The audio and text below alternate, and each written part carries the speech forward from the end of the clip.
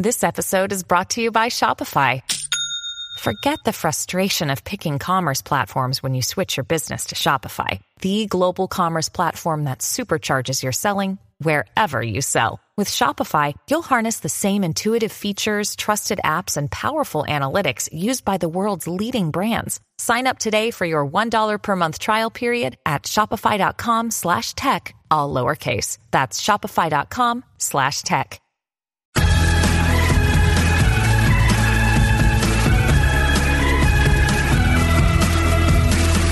Oh, you guys, hi. I'm really psyched today because we've had so many successful CEOs, entrepreneurs, business leaders. You know what we have never had?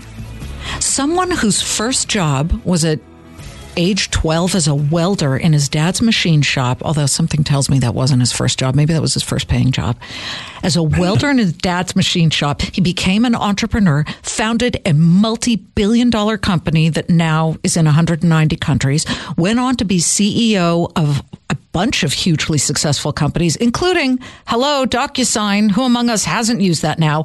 So he does all that. Then he serves in the federal government, and he just got nominated for the Nobel Peace Prize. Okay, I'm sorry. What? Are you kidding me?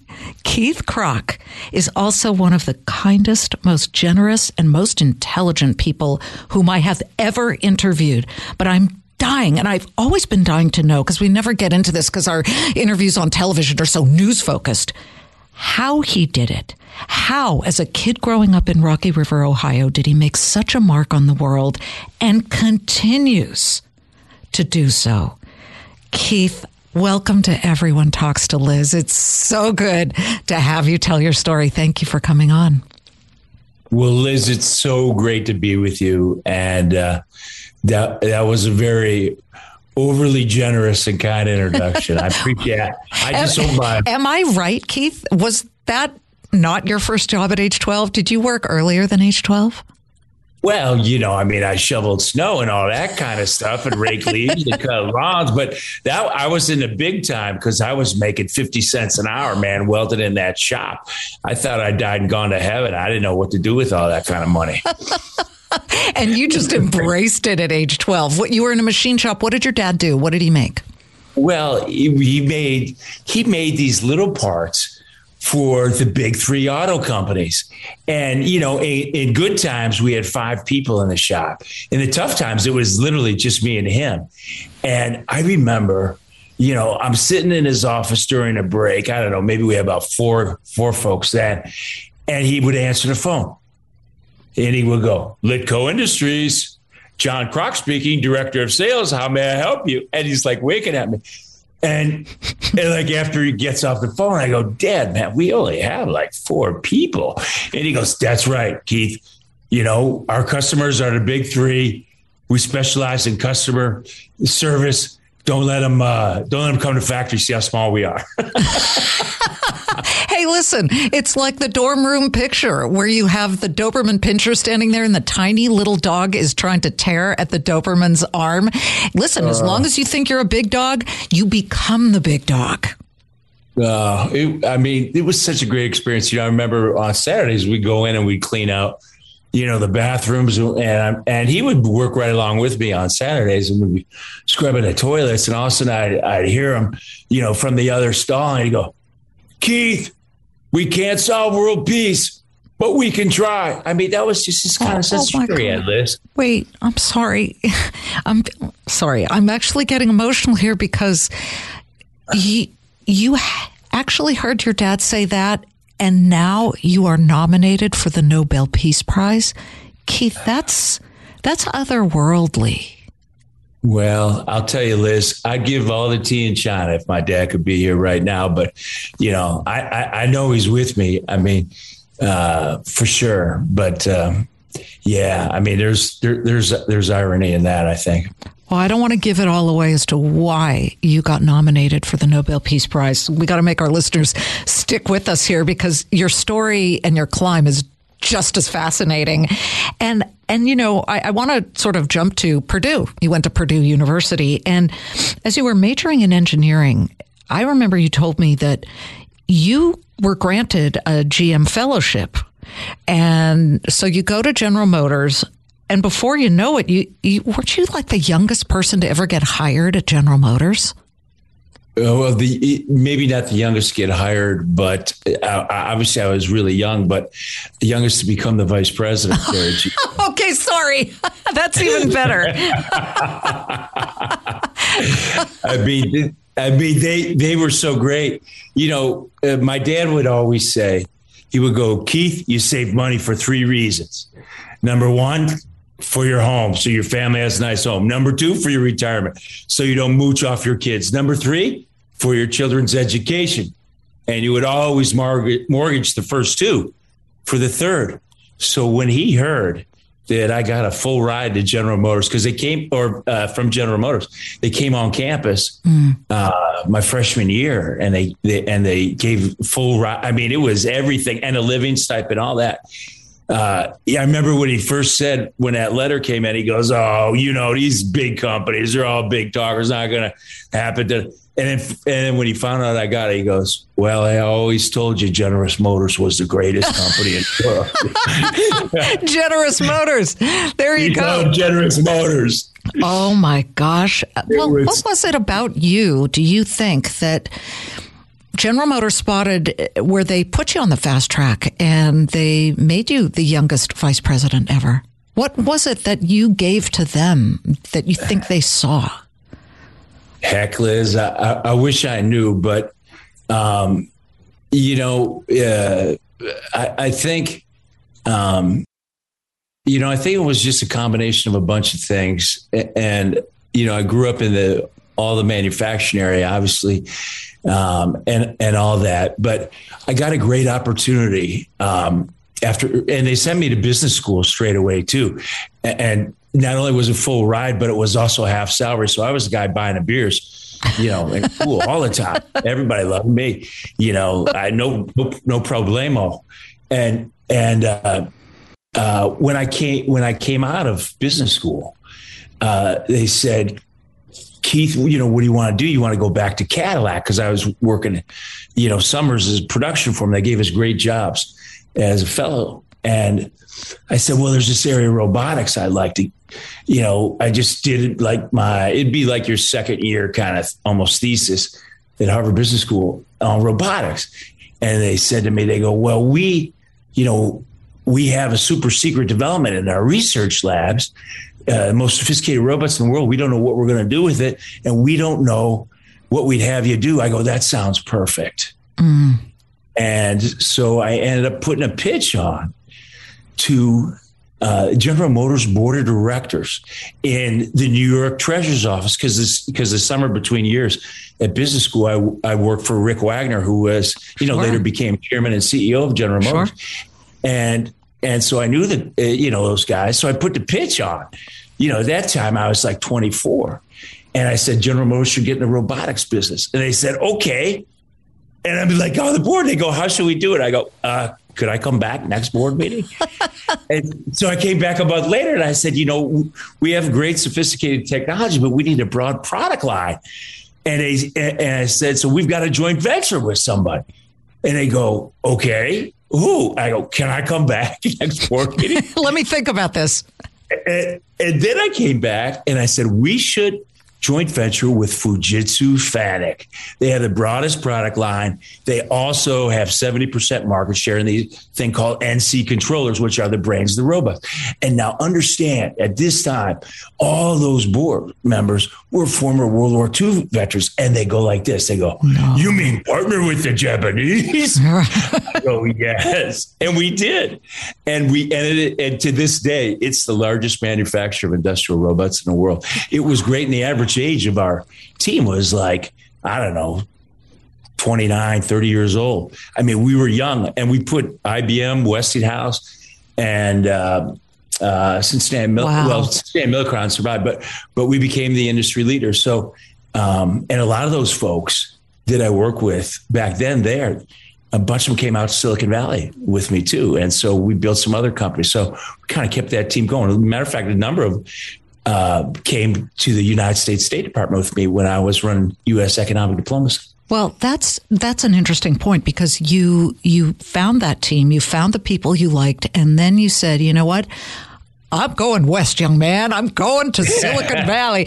And you founded Ariba Networks. And for people who don't know, that's a very, very successful, complicated software, just brilliant company. As I said, 190 countries now. And that's really where you made your billions. But as you co-founded it, let's go back to day one. Sitting on orange crates and making, designing your own stationery. I mean, it's not easy to start a business. What was that like back then? Well, it was interesting, because when I came out from General Motors, the first company was a total failure. So I learned a lot. That's a whole nother interesting story. But then we built another company called RASNA, which we changed the way mechanical engineering software was done. And we were about ready to take it public. Morgan Stanley was taking us out, and then Parametric Technologies bought us. That was back in 95. Mm-hmm. And then, it's kind of like, well, gosh, I don't know what I'm going to do now. And I took 6 months off, and then I went to the guys from Benchmark Capital said, Kroc, why don't you come join us in the venture capital business? I go, well, I don't know about that. I go, I reckon I can do that when I retire. I said, I'm more an operating guy. So I joined him as the first entrepreneur in residence. And so this was when the internet first came out. We were looking at all these deals. And then a bunch of the old guys who I'd worked with before at RASNA said, hey, we got to start our own thing. Mm-hmm. And we built the first enterprise application written for the internet. We started with 7 founders. We were cash flow positive from the second quarter of existence. Stop. Yep. You were making money. That folks, that's rather unheard of when you're starting up a company. You usually have to spend to grow. It was unbelievable. And we doubled our revenue quarter over quarter for 12 quarters in a row. We took it public after 2 3/4 years. And now to this day, the Ariba, and we invented business to business electronic commerce.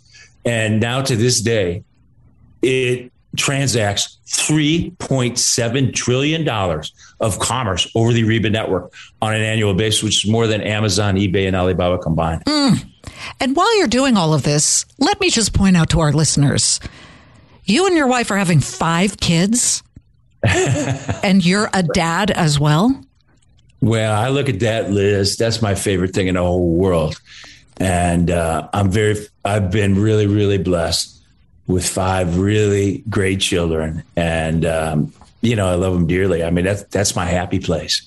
Well, let me just also, I can hear at least some people's eyes rolling, because, listen, it's very easy to say that.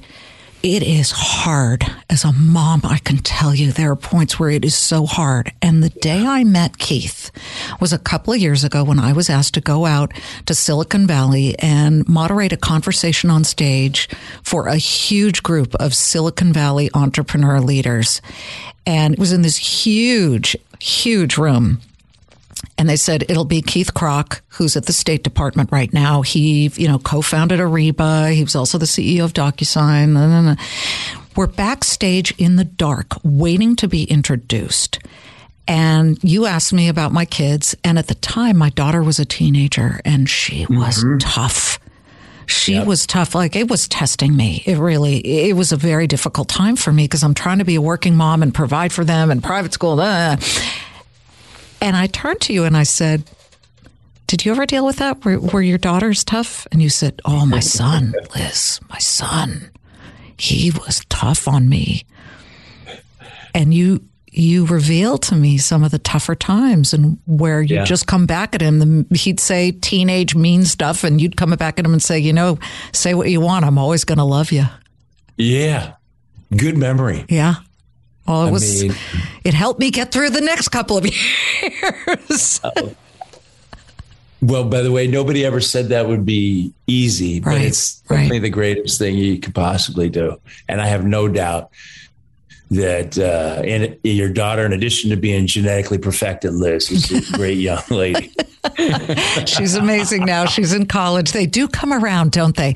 But it is quite amazing that you were so in love with starting companies and leading companies that you then jumped to DocuSign. You're the CEO there. But then it's interesting for a Silicon Valley entrepreneur who cares about the environment. You get a call from the Trump administration and they want you to serve. Was that a difficult decision? Well, it was a fast decision. Let me put it that way, because I had, so I'm running DocuSign. We had gotten up to about 500 million unique users. We were in every major country. And the one that we weren't in was China. So I went on a 2-week listening trip. And Liz, as you know, I've been going to China since 1981. I'm a lover of Chinese history, culture, certainly the food. And what I saw over there 3 years ago or 3.5 years ago was, their market competition amped up into a new form of techno-economic competition. I also saw, their drone swarm technology. They were telling me to download Tencent every 30 minutes. It's the first time I heard about the One Belt, One Road. It looked like a military supply chain to me. And as I'm flying back home, I'm going, well, heck, all I know is the guys with the best technology win the war. And I go, I wonder if the guys in Washington know about this. So I went out to Washington, not knowing really anybody. Next thing you know, they say, hey, Keith, have you ever thought about serving your country? And I go, that's a dream I never knew I had. Okay. I said, I'd be honored. They go, can you move? I go, I can move anywhere in the world. I don't know. I guess you just say those things. But it was the greatest experience of my life, Liz. It really was. Well, you became Undersecretary of State, and it was a great experience. And it was also an eye-opening and very serious experience as it pertained to what you felt was one of the most important things you actually had to do. And that was to be the highest ranking official in decades to go to Taiwan, which of course China believes it owns, and Taiwan does not want to be owned by China. And no U.S. leaders had really gone there so as to not inflame, Chinese anger. And you said, no, I'm going. Yeah. Yeah. I mean, Liz, to the free world. Yes. A peaceful Taiwan is a linchpin of democracy and really a role model of freedom. Now, to Xi, an independent Taiwan dispels the Chinese Communist Party myth that democracy is incompatible with the Chinese culture. True. And he wants it gone. Yeah.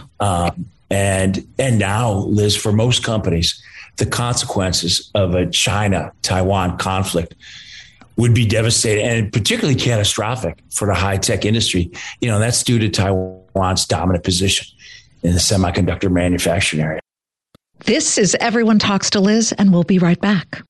I know a lot of you have had this experience because for those of us who in 2020 were all sent home and we were stuck in a lockdown during the pandemic, we had a lot of time on our hands, and I saw an ad for Masterclass and I thought, I want to better myself. I want access to all of these brilliant people who teach you things. With Masterclass, you can learn from the best to become your best. Masterclass is the only streaming platform where you can learn and grow with more than 200 plus of the world's best and smartest. For just under $10 a month, an annual membership with Masterclass gets you unlimited access to every instructor. And I don't care. You can wake up one morning and say, I want to learn about business. And then another where you say, I want to learn how to survive in the wild if I have no water and no fire to make me warm. You can access Masterclass on your phone, on your computer, smart TV, or even in audio mode. And the classes totally make a difference. Don't wait another moment to start your learning journey with Masterclass. Right now, our listeners get an additional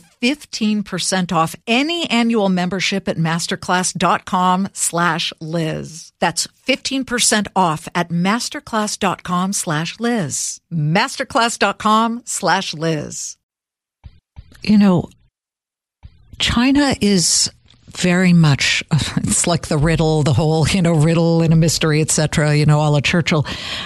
I do have to say that China, while a miracle, is such a conundrum for me because it is capitalism, dripping with blood from people's jaws, capitalism. And yet the government controls thought when it wants to, and the government has been very tough when it comes to human rights abuses, and specifically the Muslim Uyghurs. Yeah. You became the first U.S. diplomat to publicly label China's treatment of the Uyghurs as genocide. What brought you to that point? Well, what I saw at the State Department in terms of General Secretary Xi having no regard for human life and what was going on over there is beyond my wildest imagination. Well, like what? I mean, let our listeners know what. Well, what they do in Xinjiang is genocide. I mean, everything from torture to forced birth control. Total surveillance. I mean, obviously, I also wasn't responsible for infectious diseases. So what went on in the Wuhan lab, they think nothing but to kill people or ship them off to their equivalent of the gulag, those kind of things. Sure. And just constant intimidation and harassment and all those kind of things. So when, I went on the Neil Cavuto show on July 4th, 2020. And I'll never forget because I had come back from the State Department. I was with my family. And so I'm on TV, doing a classic thing where you wear a coat and tie, but I got my bathing suit on, below my waist. and we're talking about Hong Kong, and they're showing that in Xinjiang. And that's when I came out and I said they're committing genocide there. And, I remember going back to the State Department and the lawyers go, hey, you can't say that. I go, well, yes, I can. And I just did. And it is genocide. Look up the definition in the United Nations article on genocide. And it's horrible what they're doing over there. Good for you. Good for you. I'm enraged right now regarding what's going on in Ukraine, where you have 20,000 possibly killed in Mariupol alone, mass graves, just civilians, some with shot in their head with groceries lying by their bodies. They were doing nothing. Am I correct? That's genocide? That is genocide, Liz. And, it goes to show you,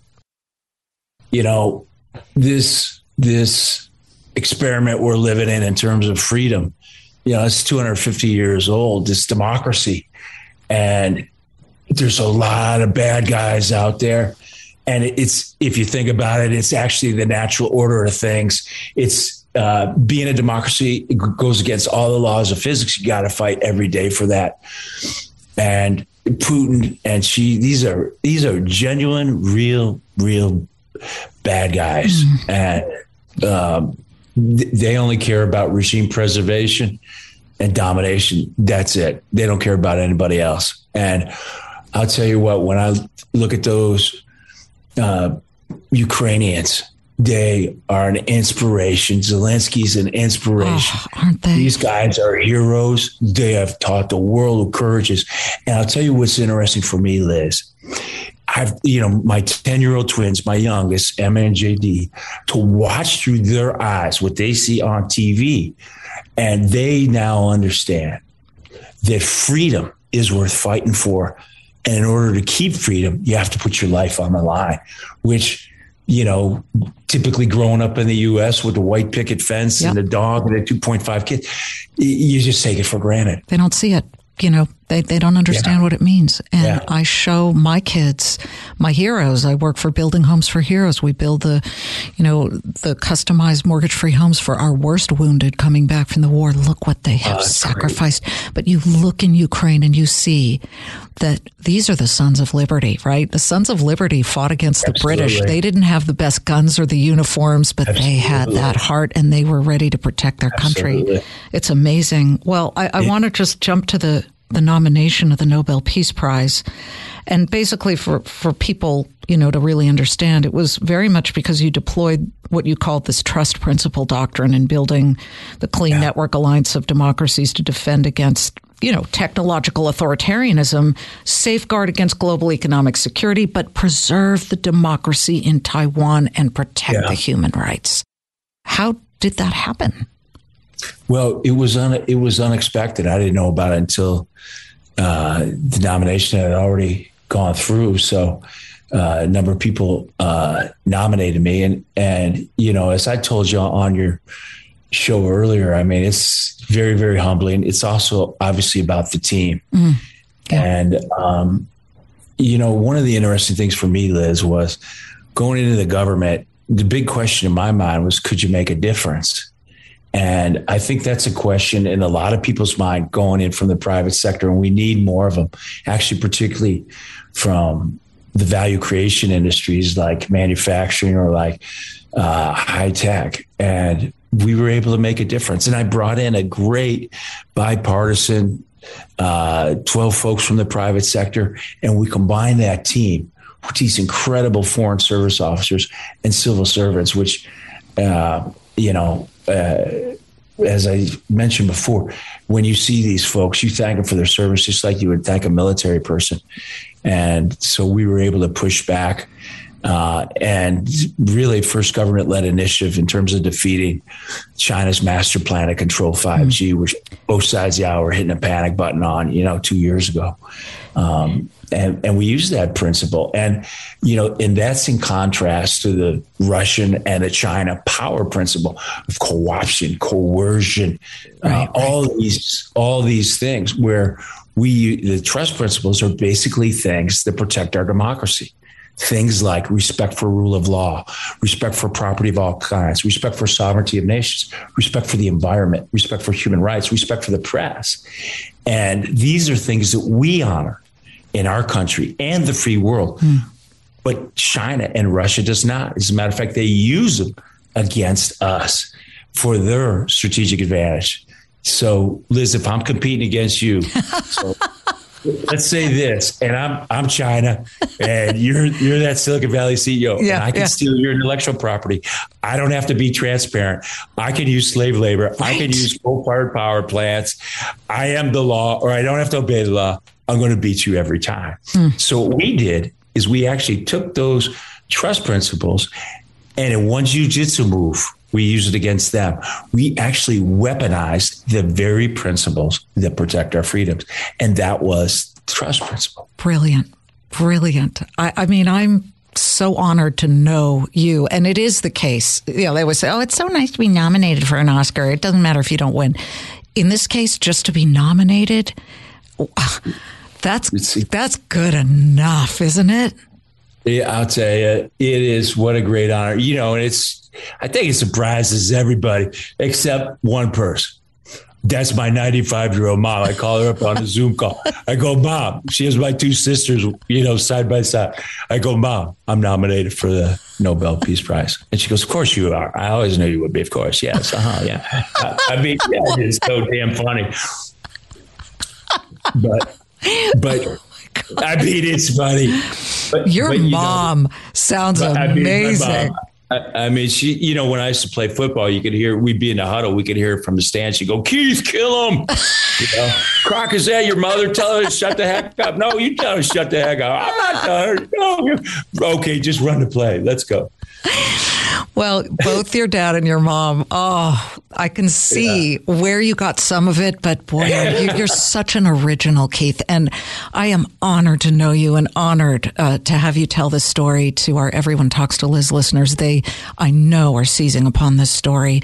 Please, come back. And when you win, if you win, if you don't, we still want you back. It's just such a great story to hear. And thank you for telling it. You got it, Liz. And it's such an honor. And, one of the things we just announced 2 weeks ago at my alma mater, Purdue, we announced the Kroc Institute for Tech Diplomacy that carries on that mission of advancing freedom through trusted technology. So you've been so kind to me, Liz. I really appreciate you taking the time. Oh, Keith. And by the way, I really love that you've gone back to Purdue to give back. There are a lot of people I've met in this world who go to state schools and then they don't want to, they get really hoity-toity and they, maybe they did, like you, get their higher education at Harvard or maybe Yale, and they only want to sort of slather the love on those schools because they think it's more prestigious. You have gone back to Purdue, and I love that. Well, the Boilermakers, it was my dad's favorite after dinner adult beverage. So, Dad is really, really toasting you up there in heaven. You have a shot of beer. All right, Keith. Oh, my gosh. Come visit us again. And thank you so much. I will, Liz. Thank you. Thank you. All the best. Did I tell you guys, right? You'd never heard a story like that? I've been telling, we're now at, I lost count, 200, 250. And we're doing so wonderfully, so much because of you guys. You tune in, you spread the word, you listen to these stories, and I know you seize upon them and you use them to your advantage. Listen, take ideas from everybody and everywhere. And thank you so much for joining us. And I'll see you Monday through Friday, 3 p.m. Eastern on the Clayman Countdown. Bye. It's time to take the quiz. 5 questions, 5 minutes a day, 5 days a week. Take the quiz every weekday at thequiz.fox and then listen to the quiz podcast to find out how you did. Play, share, and of course, listen to The Quiz at thequiz.fox.